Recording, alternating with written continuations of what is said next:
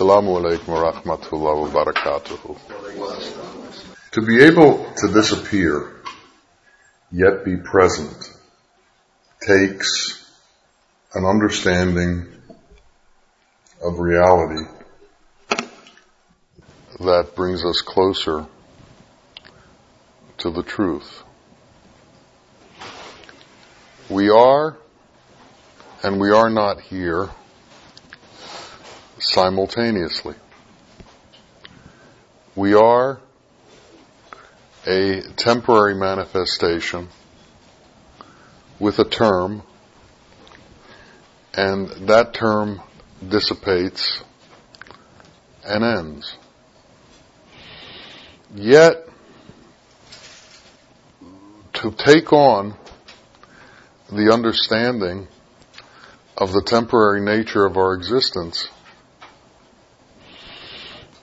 is very difficult for us to comprehend. We may understand how insignificant we are in the existence of this world, but it's very difficult, if not almost impossible, for our mind to understand our own non-existence and our own eventual disappearance. Somehow, we can't imagine a world without us in it. To be able to move to that place, we have to set up parameters of understandings of things that allow us to take on that perspective. For instance, how is it that we take credit for accomplishing things when in truth we were given them before we knew that we were going to have them? Are we capable of understanding the preordained nature of things and simultaneously our involvement in the nature of things? These seem to be at odds with each other, yet in the flow they're what is going on. Things are supplied for us, things are given to us, things are put in place for us, yet we either take credit for them or we deny them. Never do we, or seldom do we, understand that we are in the flow, and in that flow our sustenance is given. It's like the bear who steps into the river and his food flows before him, and what he has to do is pull it out. Imagine if the bear was thinking he created the salmon.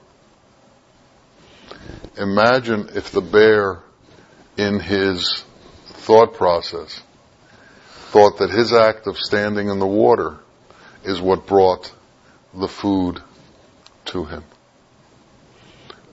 We're a little bit like that. We stand in the world and all of the gifts flow by us. All of the gifts are available and given to us, and some of them get deposited at our doorstep, and we believe that somehow we brought them there. We believe that somehow we created the abundance that allows us to have some.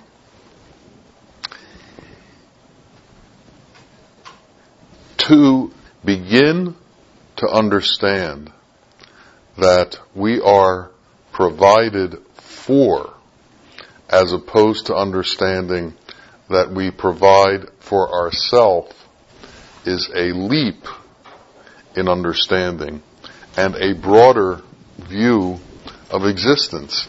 Yet, simultaneously, we have to put forth effort and act as if we were providing for ourselves to get into this flow of abundance. So it's not like you're without responsibility here. You have responsibility here. Your job is effort. It isn't the effort that creates the flow. It's the effort that creates your part of the play in order for the entire play to be understood. But if we look down from a higher perspective and we look down upon ourselves, we'll notice that the ones who have more have just been able to get an advantage on catching the fish. Somehow they stood in a place where the shallows were shallower and where the turn was narrower, and it was easier to grab there. But we haven't done it ourselves, yet we have put in effort. The prophet said, peace and blessings be upon him, trust in God, but tie your camel. We must do everything in this world that is necessary to supply things for ourselves, yet simultaneously we must understand that it's all given by Allah. It all comes from Allah. It is all ordained by Allah. And it's the same with our own nature. We have to understand that grace is the overriding principle in this creation. The Quran tells us Allah is merciful, and through His grace He protects us and He sustains us. It is not through our own doing that we breathe. It is not through our own doing that we see. It is not through our own doing that we hear or touch or smell. And until we understand that these things are not through our own doing, we are caught in the illusion of our own doing. And we believe that we somehow do these things that have been given to us as gifts. Our life is a gift. Our senses are a gift. Love is a gift. All of these things are Allah. One of Allah's names is Hayy. Hayy means life. He has shared Hayy with us. He's allowed us to participate in Hayy. Hayy. Allah is all-knowing, has all knowledge. He's allowed us to participate in knowledge to a certain degree. So that which belongs and is of Allah has been strewn out to the world so that man and woman can participate in what Allah is and what Allah has. And all of these things belong to Allah and come from Allah. When we understand that all belongs to Allah and all comes from Allah, we get a better perspective of our station within this existence. And that's why when the prophet, peace and blessings be upon him, at the entrance of Mirage says, all forms of praise and all forms of exaltation and prayer are due only to Allah. Why? Because that is the source of everything. And from that one source, there's enough to supply each and every one of us. And it's as if we walk around the world taking from that source. Now, heaven is often described as everything in plenitude and everything being available for you. Well, how about earth? Is there enough air for you to breathe? Is there enough water for you to drink? Are there enough sights for you to see? Are there enough women for you to love? Are there enough men for you to love? Are there enough communities for you to be integrated in and become a member of? Is there enough of everything so that you can be satisfied? Now, the question is, what satisfies you? And what is the state of your satisfaction? And then you begin to realize that plenitude exists in contentment. And plenitude exists in satisfaction. So it's not how much you have, it's how satisfied you are. It's not how much you have, it's how content you are. Now, a king who doesn't have contentment never has a kingdom that's big enough. But a beggar who has contentment is satisfied with the hovel that he lives in, because that hovel is connected to the light in all the universes through his contentment.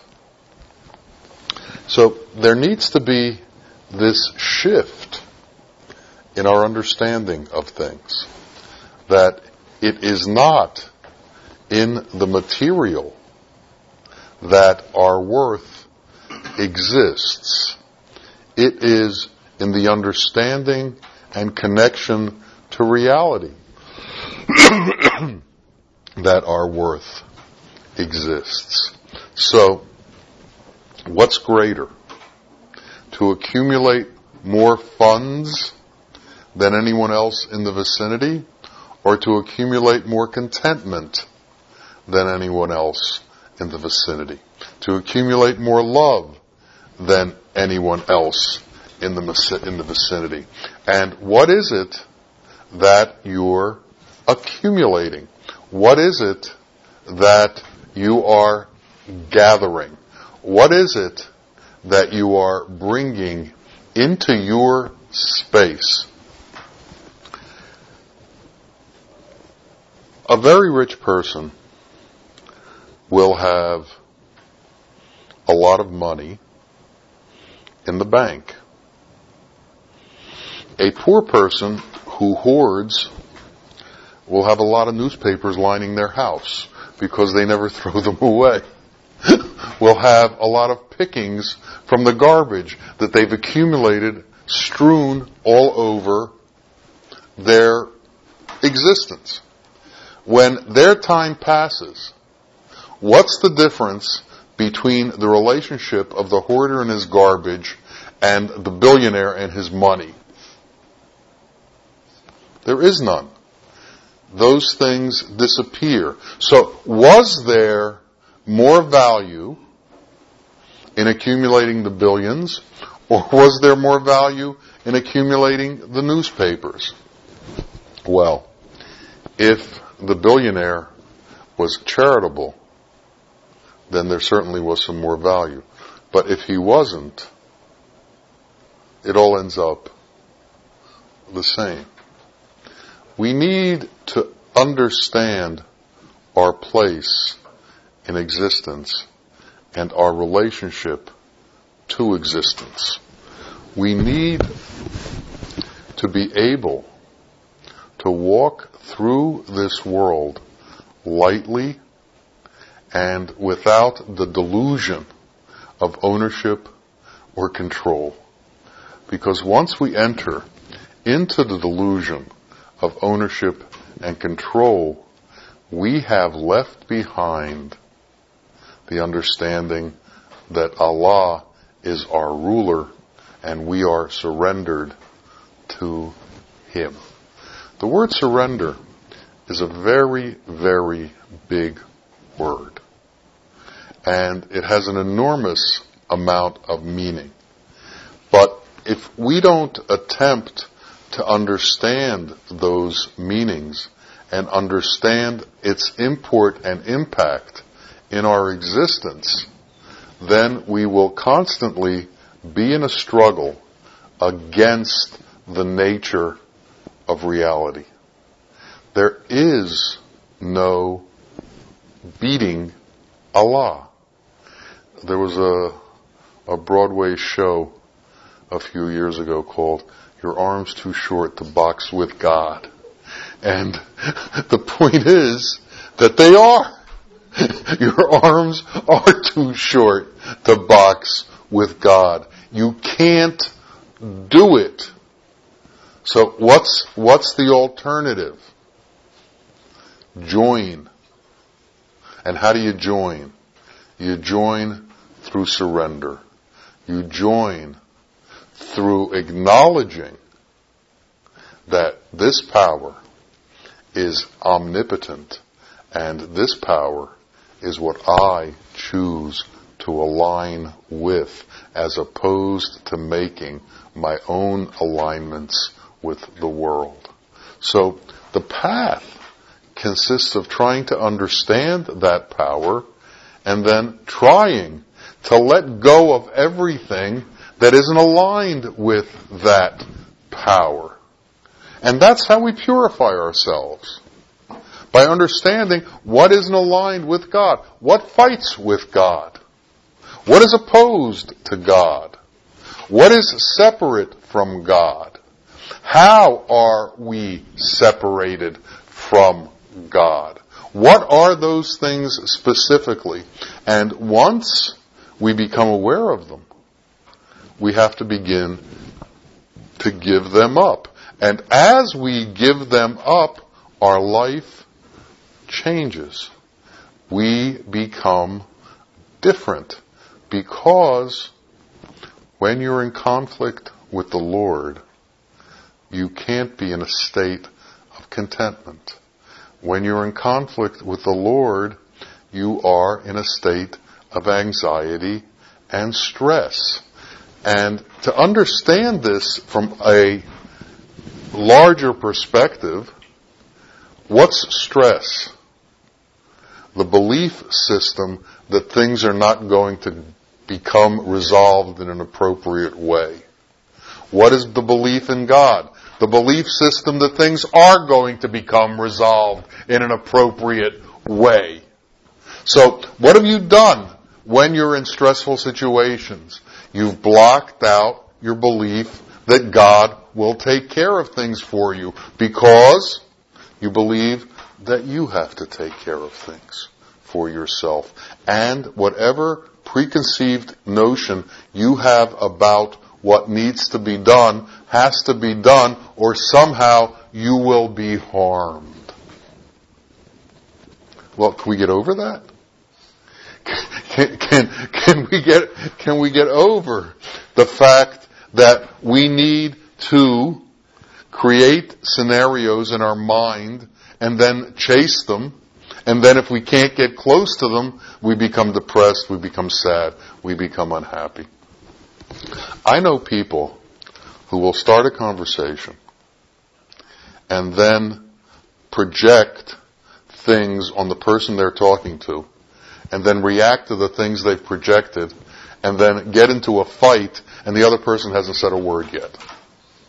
Because their minds are that strong, and their need to be constantly creating every part of the scenario is that powerful. Can we learn to be silent? Can we learn to be without a constant pressure to fulfill a desire that never ceases from creating new hallucinations to chase? You see, we have within us a never-ending cycle of need. A never-ending cycle of need. The mind never stops wanting. The mind never stops needing. And the mind never stops creating scenarios that involve desire. What we need to do is move away from our involvement with that portion of our being, which doesn't cease. So, it's not like we're going to walk away from it. We're just not going to be involved with it. Somehow, we have to figure out that there is an enemy inside of ourselves that is trying to upset our equilibrium. Eve would not have eaten the apple if there was not a part inside of her that said what Satan is telling her is true. So, all of these desires that come before us, that tell us we need them, if we didn't believe this was true, we would not move forward with it. So we have to establish what's true, what's not true, what are we going to adhere to, and what are we not going to adhere to. You know, as you walk through the world, thousands of suggestions are given to you all the time. You choose whether to take these suggestions or not. We have to think of our mind as a suggestion factory. And we have to have the wisdom to differentiate which ones we're going to get involved with and which ones we're not going to get involved with. Clinically insane people take every suggestion. Why'd you do that? There were words in my head that made me do that. Well, everybody has words in their head. Not everybody listens to them. We have to be the ones who listen only to God's words, not to the rest of the words that come by. And we have to learn how to make that differentiation. Some people, on a very worldly level, call it the ability to make good choices. But it's true. It is the ability to differentiate and make good choices. But to do that, we have to know what good choices are. We have to begin to get an understanding of what godlike qualities are. We have to gain that kind of knowledge and then put that knowledge into use. We have to also know and appreciate the value of that knowledge. If somebody understood that the gold of God's love is worth more than the gold in the bank, would they rob banks? But unless they understood that, everybody goes for what glistens. And we need to be able to see through that which is false. And to do that, you have to be able to see with the eye within the eye.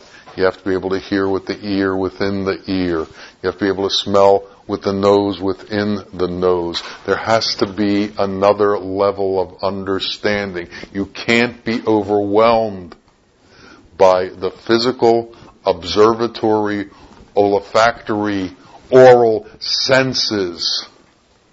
They can't be what moves us. We have to be moved by the unseen. We have to be moved by that which is eternal and doesn't dissipate over time.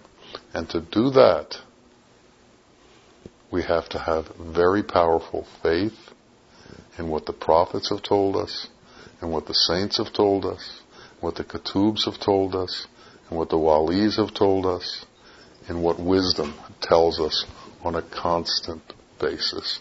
You know, there's always a voice in the back of your head that said, this isn't any good for you, and you do it anyway. Well, don't do it anyway.